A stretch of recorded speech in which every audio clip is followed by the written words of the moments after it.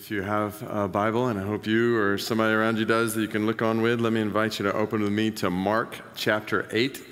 Feel free to use table of contents if you need to. Mark chapter 8 in your Bible. And as you're turning, I want to welcome those of you in Montgomery County and Loudoun, Prince William, Arlington, others online. It's good to be together around God's Word, particularly after such a heavy week in our country. And on this Memorial Day weekend, as we remember and honor, particularly in our church family, personal family members and friends who have given their lives protecting the freedoms that we enjoy, freedoms that we do not take for granted. This freedom to worship, freedom to proclaim the gospel. And we honor those who have given their lives for these freedoms by stewarding those freedoms to the full, by worshiping to the full, and by spreading the gospel with the opportunities we have. Which leads right into the text we're in today. So I'm going to start with a question for each one of you in this room and other locations online, right where you're sitting. Who do you say Jesus is? Who is Jesus? Everybody has an answer to that question, some kind of answer. And how you answer that question will determine everything about your life today and tomorrow and for all of eternity. Who do you say Jesus is? And I know that for some of you, you're not yet a Christian. Maybe you've come today with a friend or family member or joining in or just on your own online. For those of you who participated in our last congregational meeting, I shared about somebody in the lobby here at Tyson's one Sunday recently who shared with one of our elders, I had a dream this week, and a man in the dream said I needed to come here, so I did. And long story short, that person ended up putting their faith in Jesus. So some of you are new to church. You're not sure who Jesus is. And I sincerely pray today that this would be the moment when God opens your eyes to see who Jesus is. But not just you. There are others. I'm convinced many others who've been around church for a long time, maybe even most of your life. Yet you still haven't seen who Jesus really is. You've seen and maybe even believed in a picture of Jesus that is either inaccurate or at least incomplete. And you desperately need God to open your eyes to see who Jesus really is. Because your life for eternity depends on it. And we're going to talk even more about that next week for those who may have been around Jesus for a long time. But let me show you what I mean today. The last 2 weeks we've read Mark chapter 8, verse 22 through 26, a story about Jesus healing a blind man. And I shared a couple of weeks ago how this is a unique story and that Mark is the only person in the Bible who tells us this story, not Matthew, Luke, or John, when they're talking about the life of Jesus. And the healing of this blind man takes place in 2 stages, unlike any other miracle that Jesus performed. So let me read it again. I'll put it up here on the screen if you don't have a Bible in front of you, just to catch up those of you who may not have been here the last couple of weeks. Starting in Mark chapter 8, verse 22, the Bible says, they, talking about the disciples with Jesus, came to Bethsaida, and some people brought to him, Jesus, a blind man, and begged him to touch him. And he took the blind man by the hand and led him out of the village. And when he had spit on his eyes and laid his hands on him, he asked him, do you see anything? And he looked up and said, I see people, but they look like trees walking. Then Jesus laid his hands on his eyes again, and he opened his eyes. His sight was restored, and he saw everything clearly. And he sent him to his home, saying, do not even enter the village. Now, in this story, it's pretty plain. A man goes from not being able to see at all to being able to see some, to being able to see perfectly. And the whole story is obviously about sight. It's interesting. We don't actually notice it in the English, but there are actually 8 different Greek words for sight and seeing that are used in verses 23 through 25 here. And the point is, there's a lot of emphasis, even in the language, on this idea of sight. So, why does Mark tell us this story about a gradual healing of physical sight at this point in his account of Jesus' life?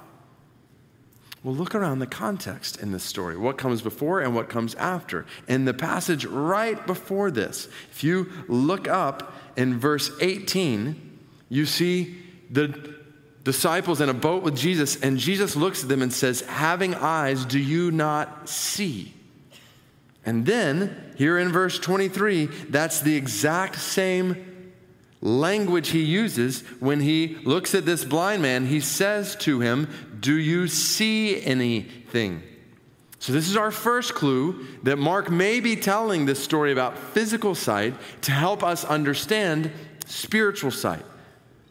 Because the disciples, at the first part of this chapter, are spiritually blind. They're not seeing who Jesus is. They need their eyes opened. So Mark tells this story of a physical sight, a man receiving physical sight in 2 stages, and then read what happens next in verse 27.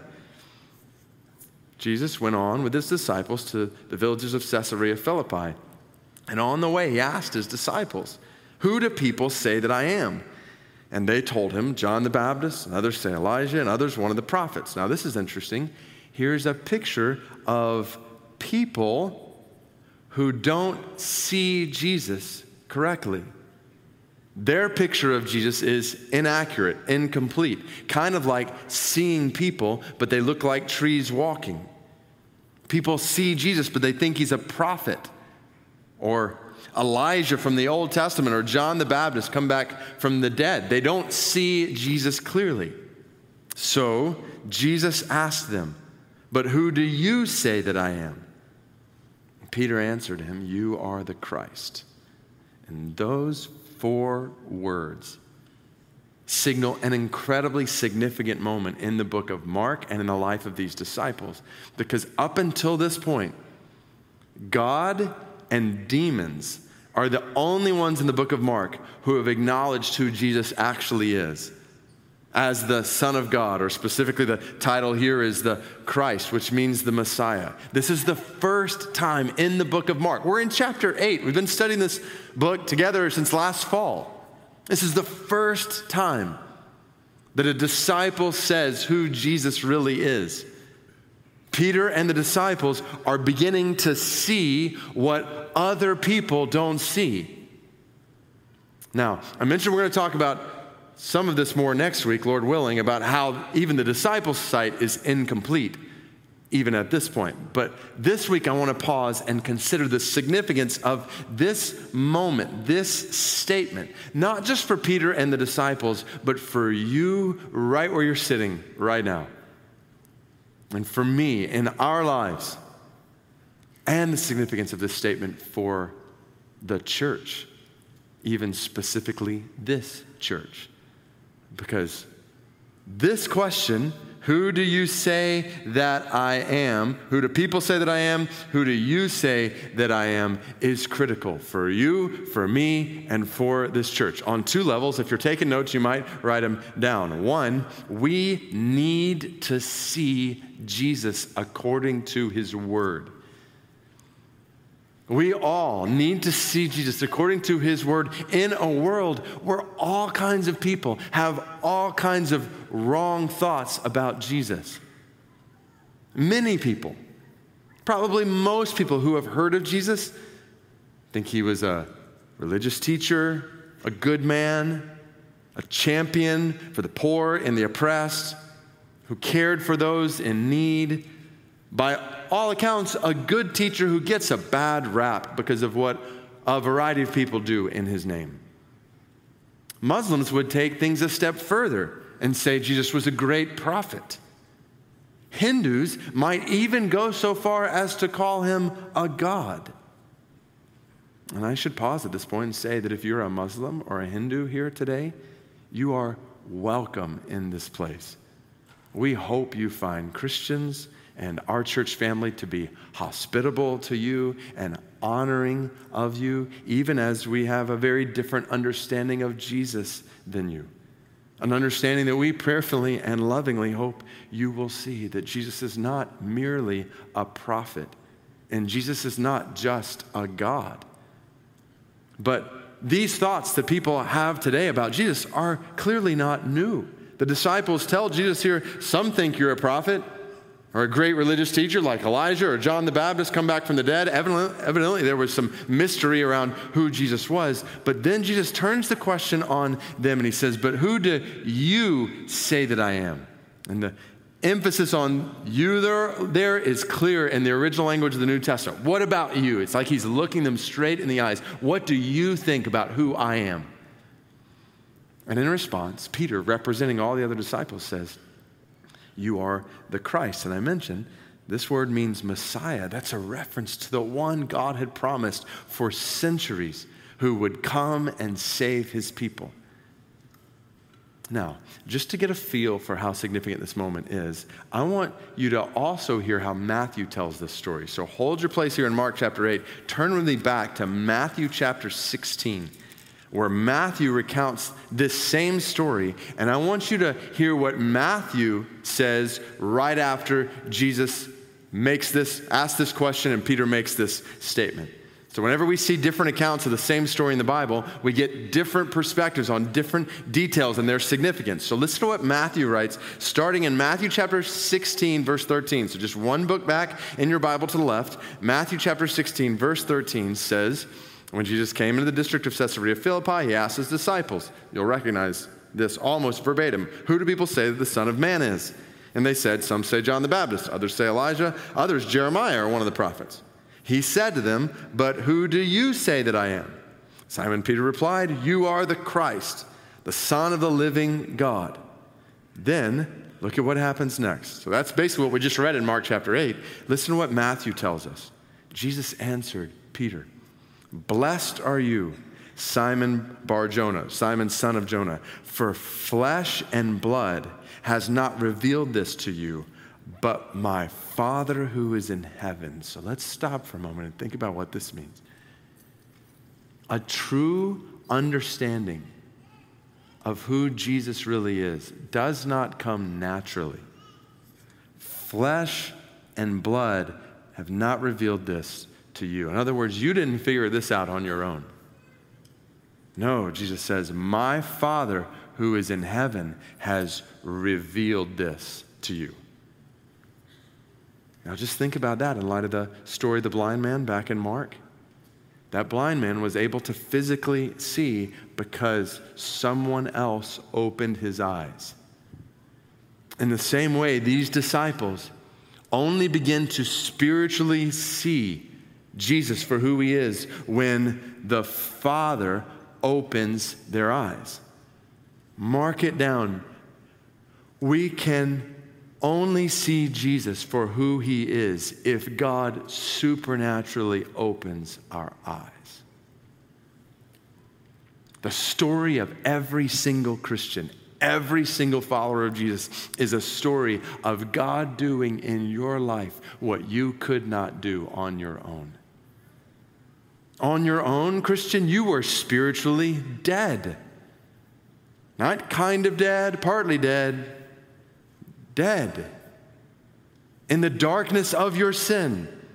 Until one day, by God's grace, he supernaturally opened your eyes to who Jesus is, and he brought you to life. I know I've told it before. It's one of my favorite stories of conversion, so I'll share it here again, of how Charles Spurgeon, so one of my favorite preachers in church history from England, came to faith. He had been doing all kinds of work to try to earn his way to God, to do what he could to save himself.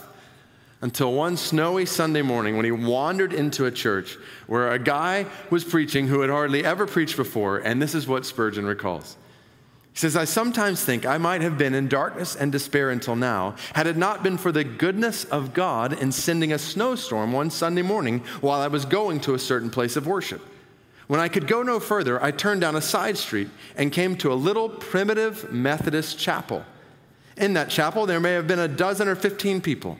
I had heard of the primitive Methodists, how they sang so loudly that they made people's heads ache.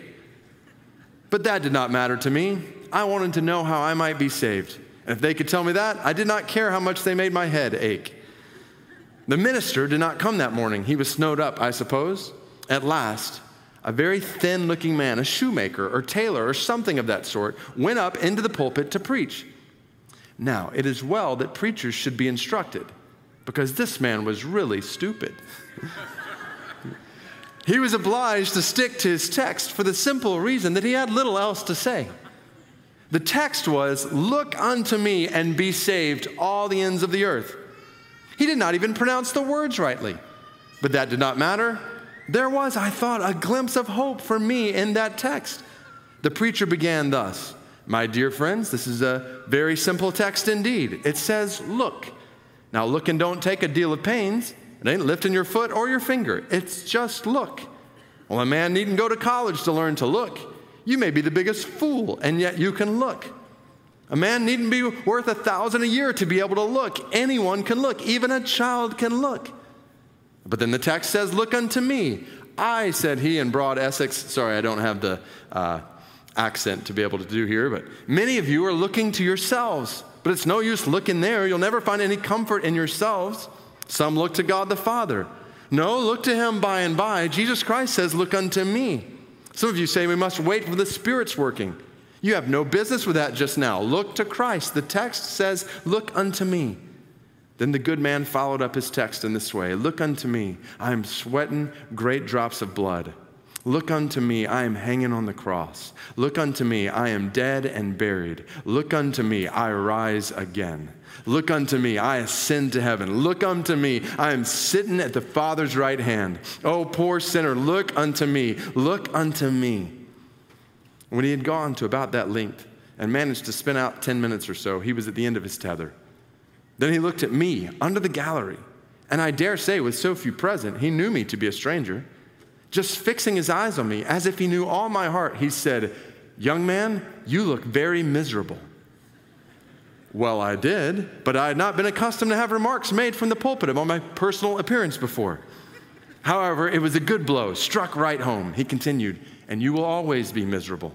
Miserable in life and miserable in death if you don't obey my text. But if you obey now, this moment, you will be saved." Then lifting up his hands, he shouted as only a primitive Methodist could do, "Young man, look to Jesus Christ. Look, look, look. You have nothing else to do but to look and live." Spurgeon said, "I saw at once the way of salvation." I know not what else he said. I did not take much notice of it. I was so possessed with that one thought. Like as when the brazen serpent was lifted up, the people only looked and were healed, so it was with me. I had been waiting to do 50 things, but when I heard that word, look, what a charming word it seemed to me. Oh, I looked until I could almost have looked my eyes away. There and then the cloud was gone. The darkness had rolled away, and that moment I saw the sun. And I could have risen that instant and sung with the most enthusiastic of them of the precious blood of Christ and the simple faith which looks alone to him. Oh, that somebody had told me this before. Trust Christ and you shall be saved. Yet it was, no doubt, all wisely ordered. And now I can say, ever since by faith I saw the stream, thy flowing wounds supply. Redeeming love has been my theme and shall be till I die.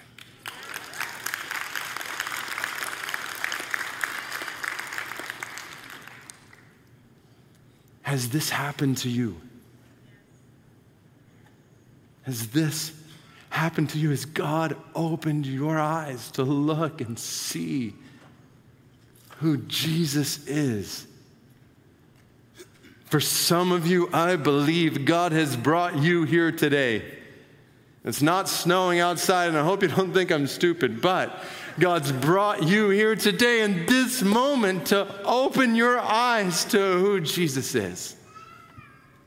To look and see that though you have sinned against God, as we all have turned aside from God and his ways to ourselves and our own ways. And though you deserve, along with all of us, eternal judgment before a holy God, God loves you so much that he has sent his son, Jesus, to live the life you could not live, a life of no sin. And then, even though he had no sin for which to die, he died the death you deserve to die. He took the payment for your sin upon himself on a cross, died on that cross, then 3 days later rose from the grave, so that you today, by turning from your sin and yourself and looking to, trusting in Jesus, you can be forgiven of all your sin and restored to relationship with God for all of eternity, if you will just look at who Jesus really is. I invite you, see today. May God open hearts and eyes right now to who Jesus really is. And when he does, so now keep going, right after this, in Matthew's account of this story, right after Jesus says, "Blessed are you, Simon Bar-Jonah, for flesh and blood has not revealed this to you. My Father who is in heaven has revealed this to you." Then he says, look at verse 18. "I tell you, you are Peter, and on this rock I will build my church, and the gates of hell shall not prevail against it." Oh, do you see it? How this question, who do you say Jesus is significant for you personally, and this question is significant for the church. Because it's in response to this question, who do you say Jesus is? And Peter's response, "You're the Christ," that for the first time in all the Bible, we see the word church. You might circle it in your Bible there. It's the first time we see it in the Bible. So think about why this is so significant. What does it mean for Jesus to say, "You are Peter, and on this rock I will build my church"? What is the rock that the church is built on? Think about it. Is the rock Peter? Is the rock Jesus? Are the disciples together the rock? Is the gospel the rock? What do you think? I believe the answer is yes. Let me explain. What makes this passage kind of confusing is other metaphors are used in different parts of the Bible to describe the church. You look in 1 Corinthians 3:11, we read Jesus is the foundation of the church. 1 Corinthians chapter 10, verse 4, Jesus is called the rock.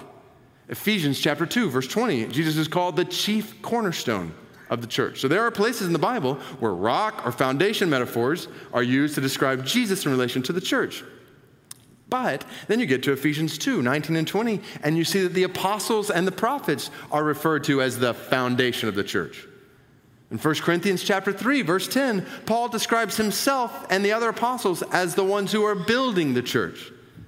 So you have different metaphors at different times in the Bible to make different points. So what's the point Jesus is making here? Well, what's unique here is that Peter's name actually means rock.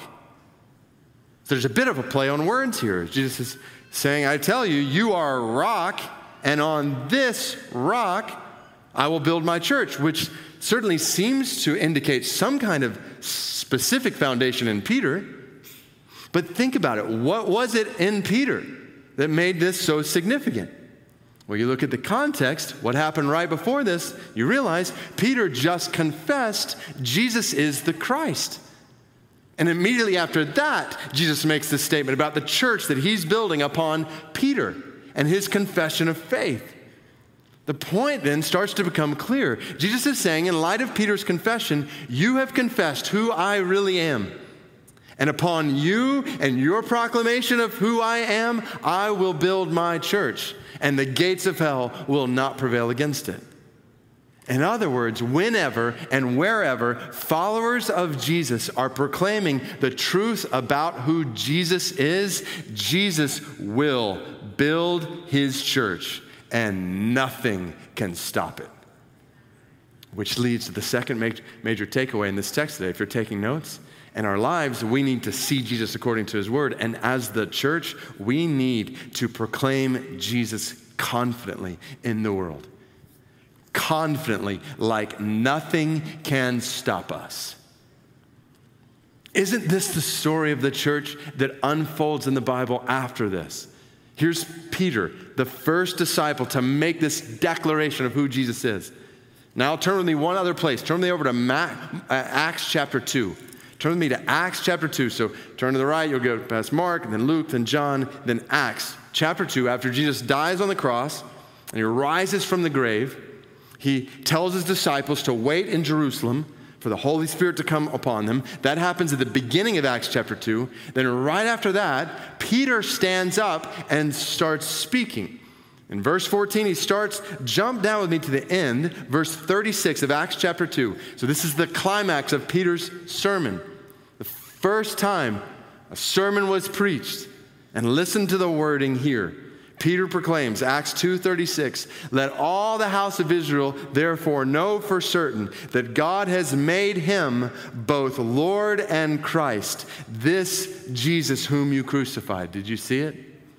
Jesus is the what? He's the Christ. What we read in Mark chapter 8, Matthew chapter 16. He's the Christ and Lord of all. Peter's proclaiming here exactly what he confessed at that significant moment in Mark 8 and Matthew 16. And what did Jesus say back in Matthew chapter 16? He said, based upon that declaration, Jesus would build his church. So what happens right after Peter proclaims this? Look at verse 37. When they heard this, they were cut to the heart. They said to Peter and the rest of the apostles, brothers, what shall we do? And Peter said to them, repent and be baptized, every one of you, in the name of Jesus Christ, for the forgiveness of your sins, and you will receive the gift of the Holy Spirit. For the promise is for you and for your children, for all who are far off. Everyone whom the Lord our God calls to himself opens their eyes. Then listen to verse 40. With many other words he bore witness and continued to exhort them, saying, save yourselves from this crooked generation. So those who received his word were baptized, and there were added that day about 3,000 souls. 3,000 people put their faith in Jesus as Christ. Do you see what's happening here? Jesus is building his church upon the proclamation of who he is in the mouth of Peter and the other disciples. As you read the next chapter and the next chapter and the next chapter, the Roman government is trying to stop the gospel from spreading. Religious leaders are trying to stop the gospel from spreading, but they can't do it. They can't stop it. And that story continues for the first 12 chapters of Acts with Peter at the forefront of the story. But then around Acts chapter 13, Peter starts to take a backseat and Paul becomes prominent throughout the rest of Acts. Yet the gospel keeps spreading and the church keeps growing. Do you know why? Because the reality is it's not ultimately about Peter or Paul. It's about wherever people who know Jesus is, proclaiming who Jesus is building his church, and nothing can stop it.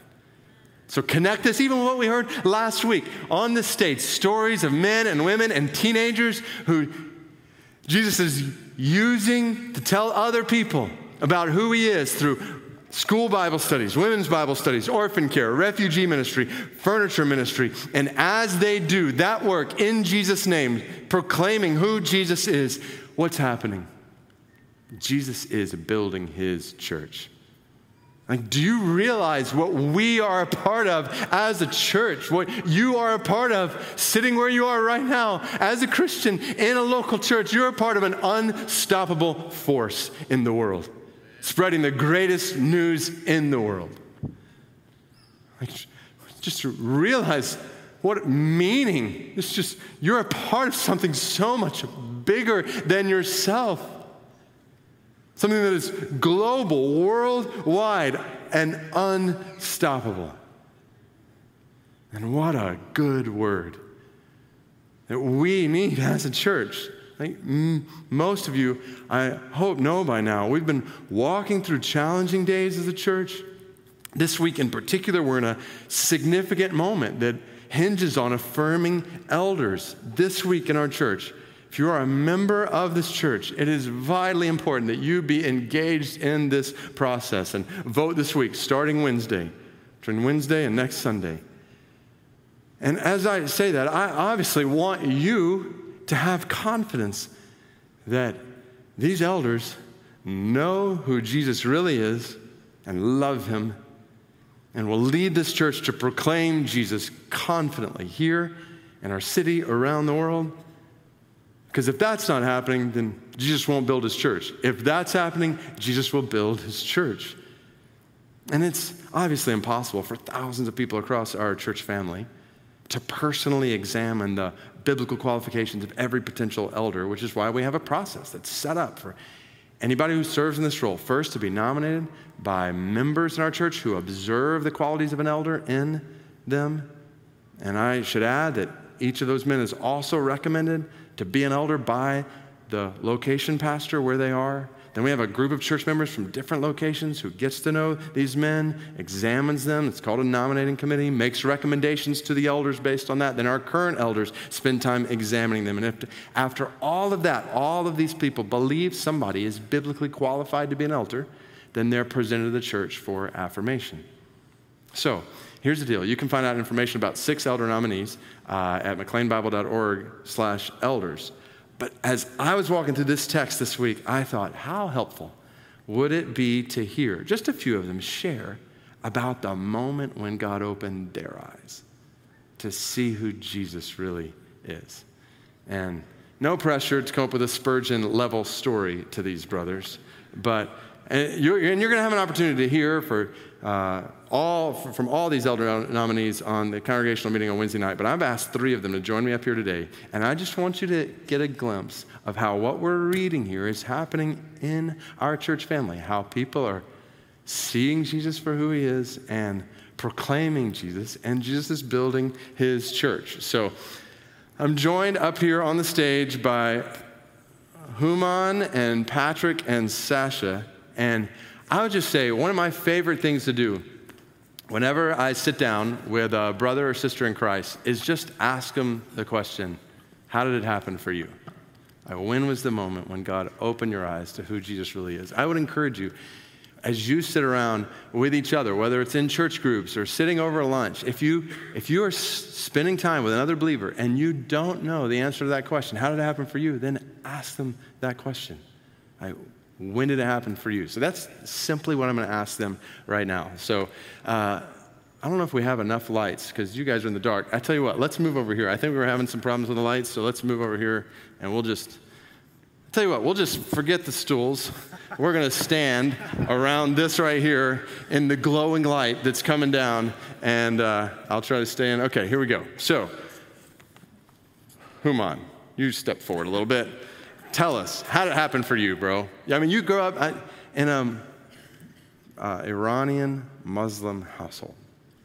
How did God open your eyes to who Jesus really is? Yeah, thanks, David. Traditional Muslim family, sort of nominal, but just by God's grace, when I was 6, a neighbor urged my parents, who knows, to send me to a private Christian school, Fairfax Christian, which was on Hunter Mill Road at the time in Reston. And I started going there through 8th grade. And my 4th grade teacher, Miss McCoy, prayed with me the sinner's prayer. A family, the Hoffmans, took me under their wing, took me to church every Sunday. But it wasn't until my sophomore year of college, through a roommate of mine, Sam, that loved the Lord. And he, the first week of sophomore year of college, he said, here's the gospel. And the second week, he said, come with me to church. And the third week, he said, let's go to a men's Bible study. And, by way of background, there was a lot going on leading up to that. Through high school, my freshman year of college, I joined a fraternity, and I was just living for myself. And things got really bad. My grades plummeted. I almost got kicked out of school.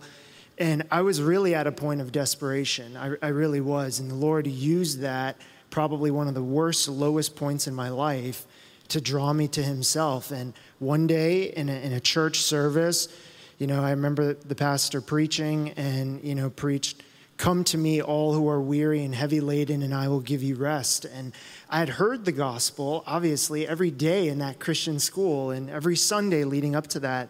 But it wasn't till sophomore year, winter of 2023, that, as you said, the spiritual scales fell from my eyes, and I saw my neediness, my brokenness. I repented, and I put my trust in the Lord. And he overwhelmed me with his grace and showed me that, as Jeremiah 33 says, that I've loved you with an everlasting love. Therefore, I've maintained my faithfulness to you, as he did since a young age. And by God's grace, 2 years later, one of my roommates, another Persian guy, Shervin Tabrizi, grew up in even more of a traditional Muslim household. I was praying for him for 2 years. Senior year, he too repented and believed and gave his life to the Lord. And, we're renewed, as you said, from death to life.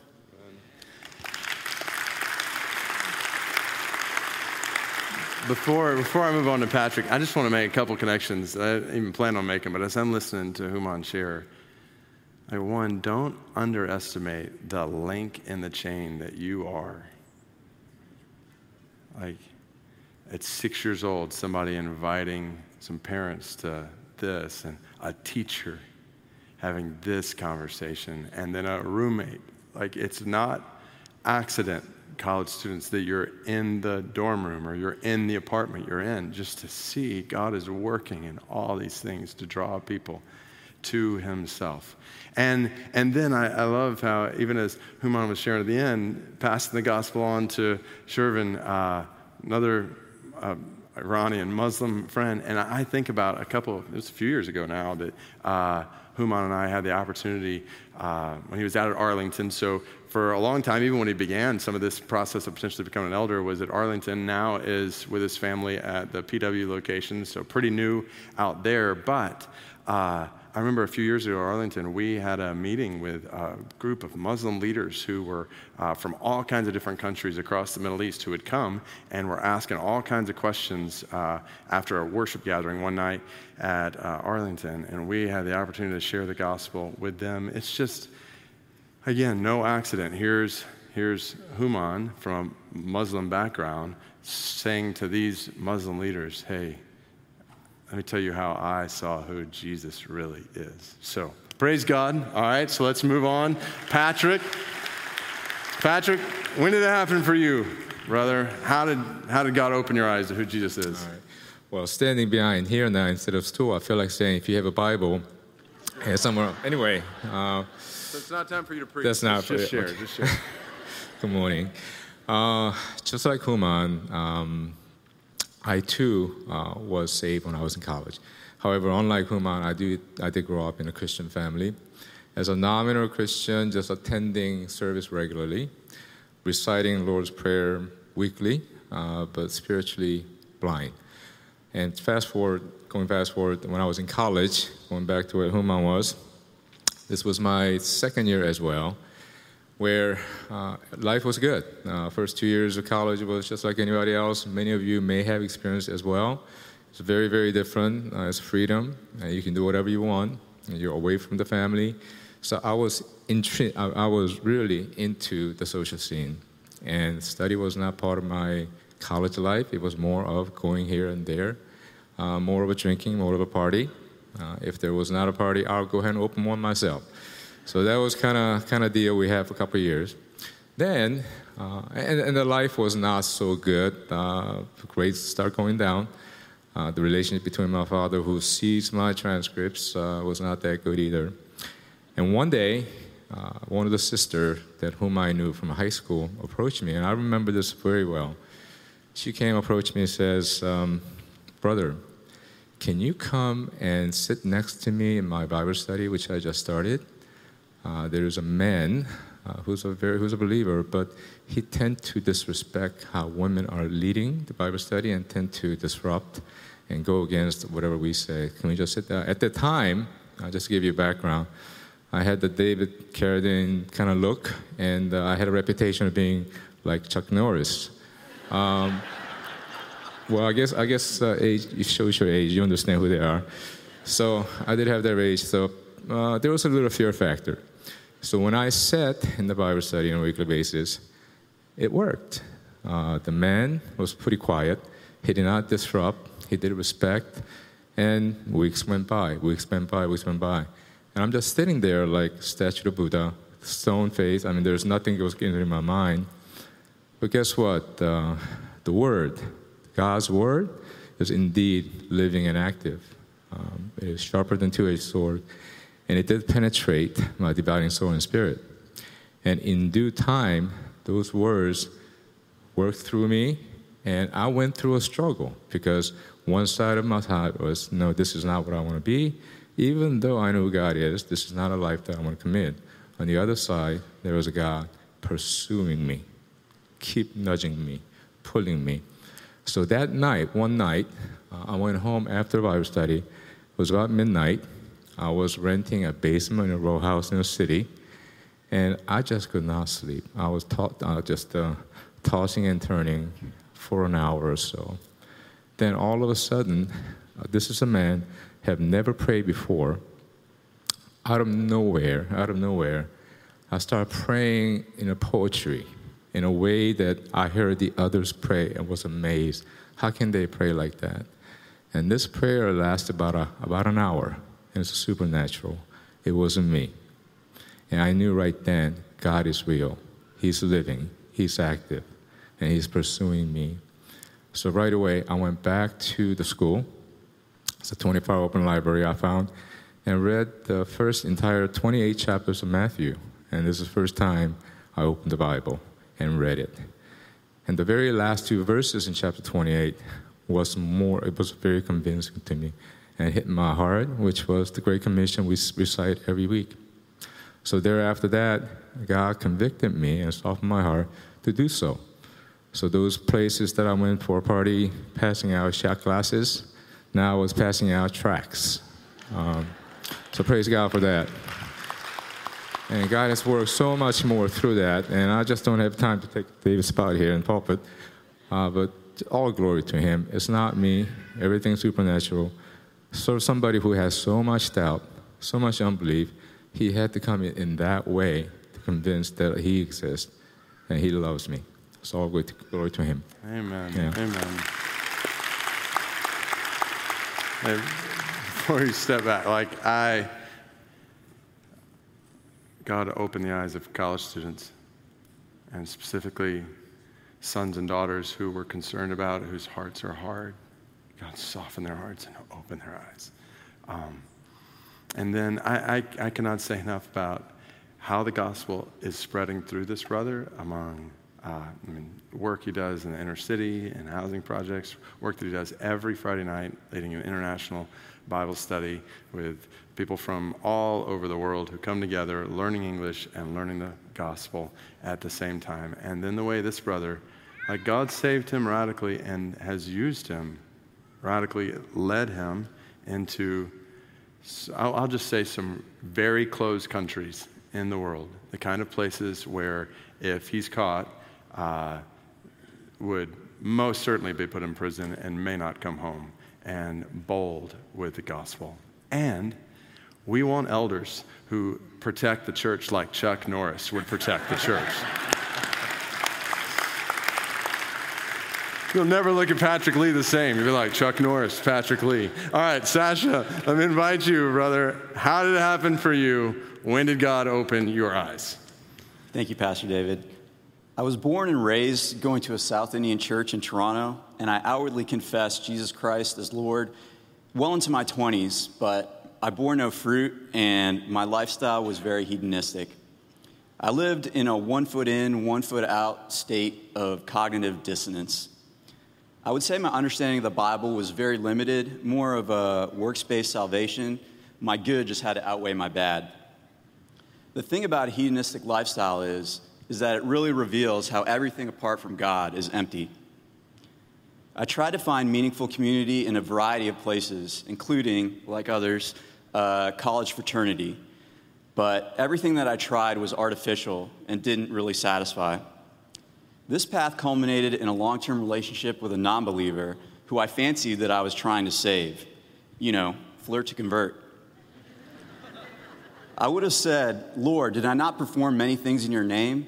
Did I not get my unsaved girlfriend to read Mere Christianity? You're welcome, Lord. And he would have declared to me, I never knew you. Depart from me, you who practice lawlessness. He impressed upon me that I was unable to declare, even on a basic level, what my faith was.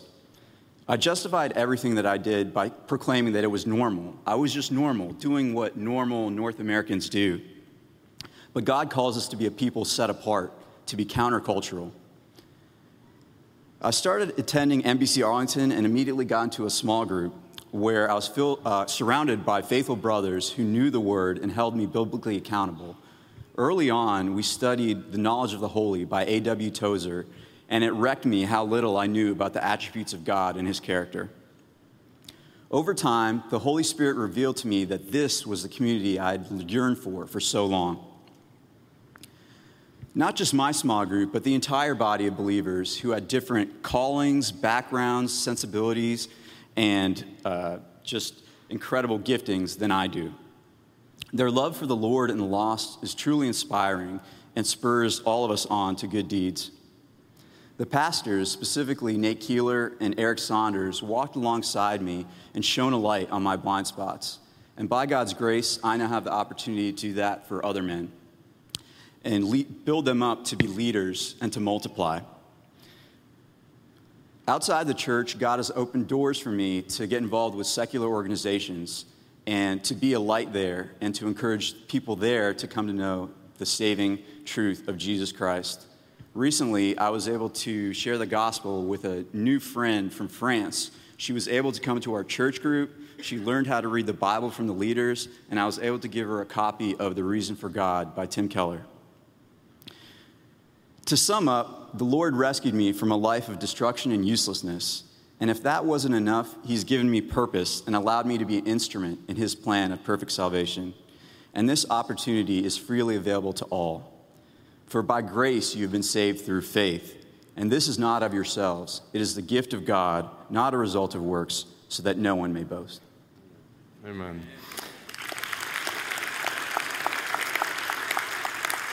So just to make sure you made that connection, like this is God's grace in bringing Sasha to himself, not just through this individual or that individual, but through the church.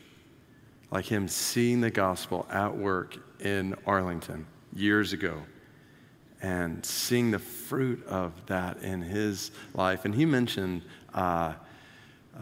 organizations that he's involved with. I won't go into the details because I don't want to embarrass him. I'm going to embarrass him a little bit. And because this brother, and I would say this for all these brothers, they are humble brothers. It's one of the things we look for most in an elder, like humble, contrite spirit before the Lord, before others. And Sasha would be officially categorized in our country as intellectually elite. I'll just put it that way. I know this is embarrassing, bro, and I won't say all the details about why that is, but just picture that in ways that open doors into a variety of different organizations where a variety of other really smart people who don't have faith in Jesus are. And he is intentionally walking through those doors and sharing the gospel with really smart people, pointing them to the reason for God in all kinds of ways. So, and I would just add, tell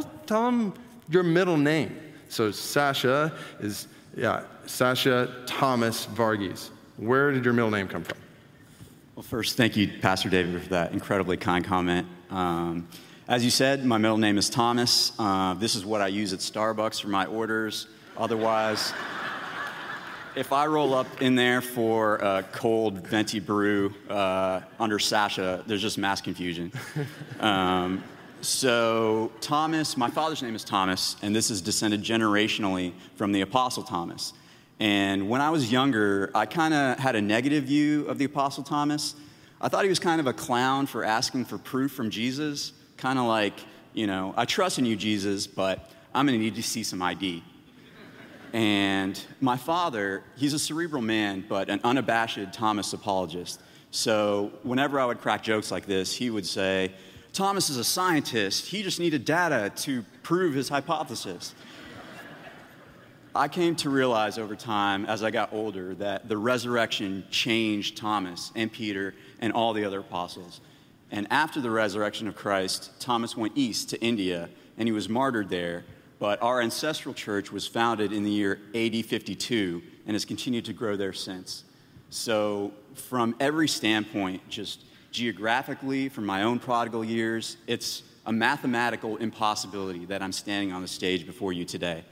But thank God that his economy is not my economy, and no one is beyond his reach. Are you making the connection with what we're reading? Like Thomas was there in Mark 8. He was there, sees Jesus as the Christ, or not yet fully. Later, John 20, bows at Jesus' feet, says, "My Lord and my God." And then goes to India, proclaims the gospel in India, loses his life proclaiming Jesus confidently, but the gates of hell cannot stop the proclamation of Jesus. And 2,000 years later, Sasha Thomas Varghese is a potential elder in a church in Washington, D.C. Praise God. Would you give God glory for his grace in these brothers' lives? And thanks, guys. And in all our lives, like what's your story? When did it happen for you?